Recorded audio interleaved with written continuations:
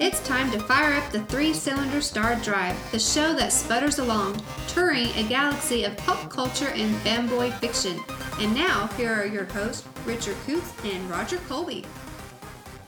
Hey, welcome back to Three-Cylinder Star Drive. I'm Roger Colby, science fiction novelist. I'm Richard Coots. I'm a fount of pop culture trivia. All right, today I just want to, first of all, I want to plug my new book that's coming out. It's The Shibboleth Code. It should be out by now, like in all over the place. You should be able to find it mostly on Amazon. You can get it on you can get a print edition and you can get a Kindle edition right now. Working on other editions, so it's out right now. It's like $12 for the print and it's $2.99 for the Kindle edition. This is the final book in a series of what I call the 5 Rims. And it's my space opera, lovable jerk who eventually saves humanity kind of thing. So if you like space operas, lots of weird aliens and cool tech and strange gadgets and snarky humor, go pick it up. Find it at your local Amazon link. So today what we're going to do is we're going to talk about Jessica Jones Season 2. And we're going to try not to get too spoilery. Listen, I'm not going to spoil it. I'm not going to spoil it either. I mean, but I am going to get into a little detail here. I'm not going to really. I don't know if I'd call it spoilers. I'm not going to spoil it, but yeah. I'm going to get into some details here. So yeah, so Jessica Jones Season 2 came out on Netflix last weekend, and I've already. No, it came out a week ago. A week ago. I started binging it. I was still kind of ill and under the weather. Friday it came out. I don't remember what I had going on. I can't remember. We didn't get together to watch it. No, you had. I don't remember what it was. You had you had to take. Oh right. Your wife shopping or something.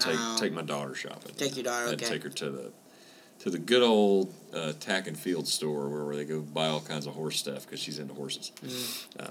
But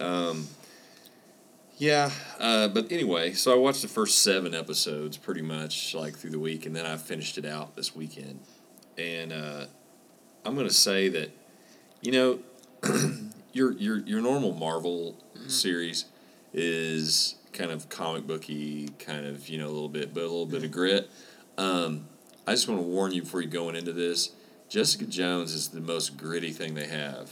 Okay, as far as the series that they have, I would say it's almost as gritty as the Punisher series, but not almost. The violence isn't like, I mean, it's got graphic violence, but it isn't like almost nonstop violence. But it's more the graphic scenes are kind of far and in between. I would say there's a lot more drama. It is. It's more of a drama than even the first season. The first season, it's more drama. Yeah. So if you're looking for cool superhero action, you're not going to get much. Not a lot of that here.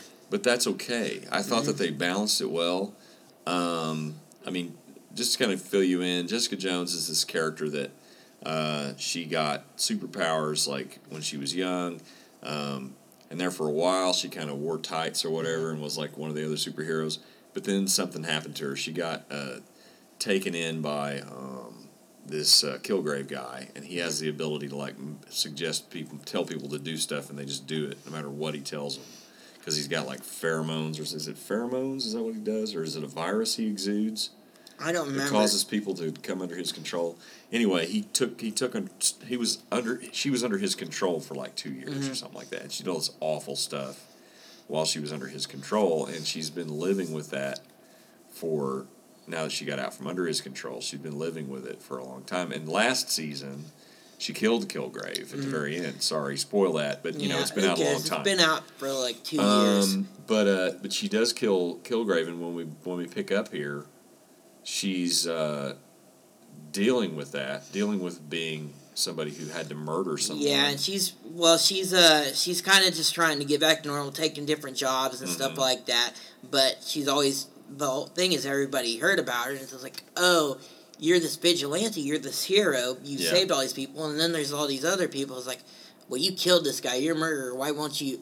Okay, so there's this one at the beginning, and this lady, she hires her for a job, but then she basically wants her to be her hitman. And she's like, no, I don't murder people. He's just like, well, you killed that other guy, so why won't you kill him? So she's having to deal with that. And she's constantly drinking booze to try and dull the pain, but she has to drink a lot of booze to like even get close to being drunk. So, I mean, her alcoholism was a theme in the first season too, and it continues here. It does, but what we find out in this season, you're going to find out if you watch the series. Season 2 is a little more backstory into how she got her powers, and the whole, story behind the accident and what killed her parents and her brother, and it that takes on its own life in this second season without really spoiling. Yeah, that's the main driving plot, but that's part of it. But the villain is very connected to her, and I won't spoil, what the details of this, but the villain has a very personal connection to her. Yeah. To her character. And then her relationship with Trish takes a turn. Yeah, really. When it happens, I wanted to throw something at the screen, even though I was watching on an iPad. But I wanted to throw something. And not out of rage that it's just a stupid idea, in that it just really made me angry. It really pulled a reaction out of me. And that's the thing I want to talk about. One of the big things I want to talk about with this second season is that the writing is so good. It is amazing. It is just so good. But that's another thing she has to deal with, is that all the people she's closest to they're so dysfunctional. Yes. And she's just having to deal with them all the time, and they're just they're not really great support for her. In the first season, Jerry, who's Carrie-Anne Moss's character, was pretty positive and pretty supportive, but something happens to Carrie-Anne Moss's character that is pretty devastating. And how she deals with it. I don't know if she's ever been a positive character. She's always been. She's kind of like one of those gray area characters.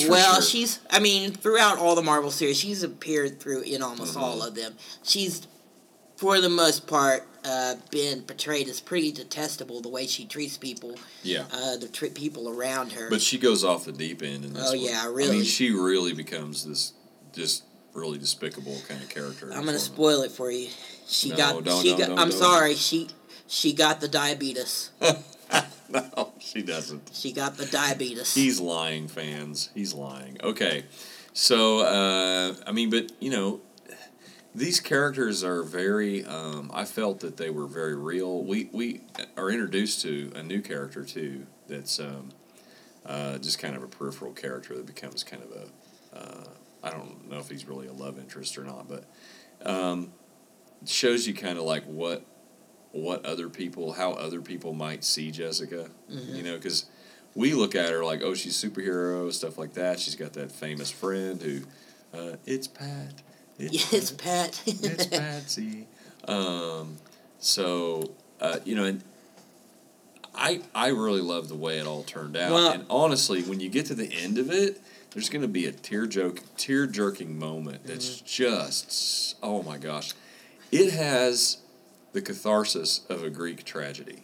This whole season 2, the catharsis of a Greek tragedy. It is just like you watch this, and I would compare it to a Greek tragedy because the model of a Greek tragedy is that what makes it tragic is that the character makes all these horrible decisions, and you see the problem or the consequences of those horrible decisions, but like a Shakespearean tragedy, I want to talk about this for a second. The Shakespearean tragedy, the main character, like Macbeth, for example, dies. That's what happens in a Shakespearean tragedy. But in a Greek tragedy, the person is left with the consequences of what they have done, and they have to live with it. And that's kind of what this is, I think. I think it's a Greek tragedy. Okay, yeah, but getting back to great writing. Now you were talking about how people. That's what I was talking about. The writing models right. Tragedy. But how people perceive her and all that. But that's the thing. What's great about the writing in this one though is you see all these people and they appear as one thing in certain parts of the scene, but you realize there's all these layers beneath them, and they're not how they. What you see on the surface is not how they actually are, and that's one of the great things about this series when we're talking about the drama and everything is that it takes its time. It takes its time with character development, and it really peels those layers back on all the characters and really lets you see the full why they see things a certain way, why they are how they are, and they really take that time to let the characters breathe. Yes. And that's what's great about this series. So, like you were talking about the guy who's you saying he's like kind of her love interest. Well, I'll say it. He becomes her love interest. Yeah. But he appears like as this huge bit. He's still really complicated. Sure. But he appears like when you first meet him, he appears as like this bigot and he hates people with powers or whatever. But then you kind of you slowly peel back the layers on that character and you realize there's reasons for this and it's not why you think so everybody and then you got the villain is the big sticking point here. She's the villain is also very complex and is more than she appears on the surface, or he. Yeah. Sorry. Every character, like I said, what's great is, if you're going to write a really good series, you're going to write a really good book or whatever, you always start with creating really deep and developed characters. And that's what they've done. Every single character in this story is very well developed, has multiple layers, seems like they are something when you first meet them, and then as the story progresses, they change and they shift, and you see things differently. And what I love about a good story is going to take characters and it's going to shift their characters in such a way that makes it so that you play with the audience's emotions with that character. You say, okay, I'll give an example. Okay, Alfred Hitchcock's Psycho. Oh, yeah. Okay. When you're watching that movie, and after Norman's mom, quote, Norman's mom, we all know who Norman's mom is, kills Janet Leigh, when he comes out and he goes and cleans it up, you're rooting for Norman. You're rooting for him. You're like, secretly, I guess, because you're like, oh my gosh, you don't want him to get caught. And then the car lights shine past him whenever he's putting the body in the trunk. And you're like, oh no, he's going to get caught. And then the car sinks down into the swamp. And you're like, oh man, and then it stops, and you're like, oh no, it's not going to sink. But he's a murderer. He's a And so what Hitchcock does with that is he creates his character and then makes you sympathize with a murderer. Right. And there's things like that going on in this second season. Yeah, well, I mean, it's like that they have that kind of thing through all these Netflix Marvel series. Well, not Iron Fist, but Iron Fist. But Jessica Jones season 2. Iron Fist. The more Iron Fist. God. And the and anyways, they all together, most of them are like that. But Jessica Jones, season 2 of Jessica Jones has really done that the most, even more than the first season. Yeah. They really did that well in this. So, they poured it on. And at the end of the season, really left wanting more. I could go so far as to say that there needs to be Emmys. Mm-hmm. Oh yeah. Honestly, I don't think they'll get them though. They won't get them because they'll get passed over because it's a superhero show. Yeah. But man, this show deserves some Emmys. I would say writing definitely and some acting. I think that plays Jessica Jones. Kristen Ritter. Yeah, she deserves. Yeah, she definitely. She did. And then one of the other characters, which I won't talk about because it'll spoil it, definitely deserves an Oscar for that, or not an Oscar, an Emmy. Yeah. Okay. Here's a surprise for you, Richard. And you didn't know this because I didn't mention it till now. Oh yeah. But this is our 50th episode. Wow. Yeah, it is. And we've been doing this for a while now. Yeah. So 50th episode. So congratulations. on our 50th episode, we are going to talk about a movie for our, movie of the week. It is quite frankly, it's comedy gold. It's also, it's the Jaws of Satan. Jaws of Satan. Yep. And this is one I will actually suggest you go and watch. Yeah. Because it's okay. The premise is pretty dumb. But extremely dumb. It is really dumb, but it is not as bad as they make it sound in the thing. It's actually, parts of it are pretty tense thriller. Yeah. And I mean, it has some pretty tense parts. Basically, what this is there's this guy, and he's this priest, and he's like the member of some family that was like cursed by nomads. Yeah. And so like all of his Gypsies. ancestors and father and everything was like killed by Satan, and Satan takes over this cobra that escapes from like a carnival train. Yeah. And like kills everybody on the carnival train, and goes to this town, and he's like getting these other snakes to attack people in town and stuff, searching for him. But what's great about this is most of the time it's not like you don't like see Satan or anything like that. You see the cobra, but then you see a lot of snakes and stuff.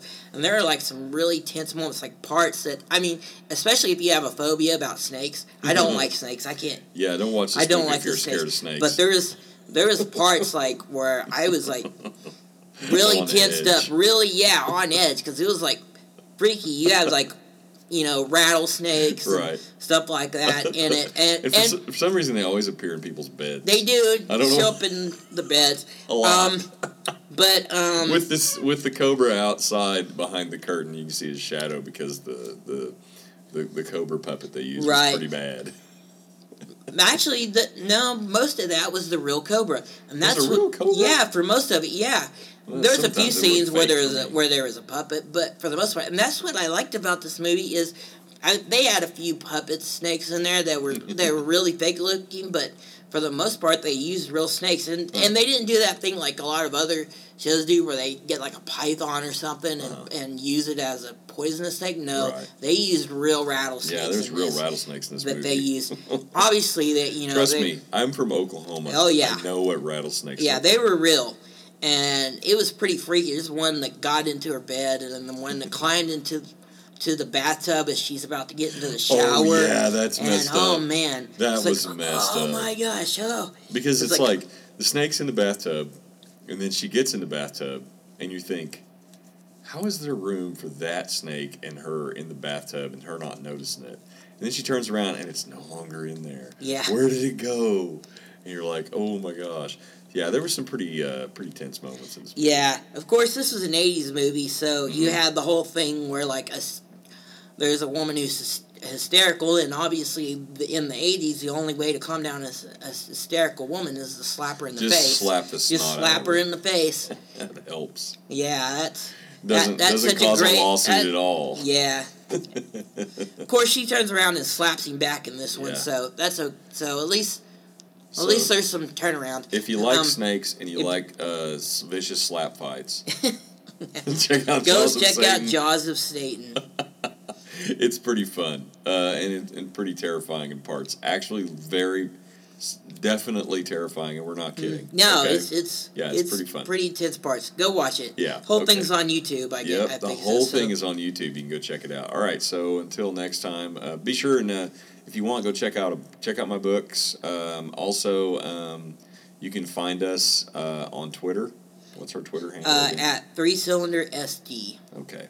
And then we're also on Gmail. You can email us at 3cylinderstardrive, all one word, 3cylinderstardrive @gmail.com. Until next time, I am Roger Colby. And I'm Richard Coots.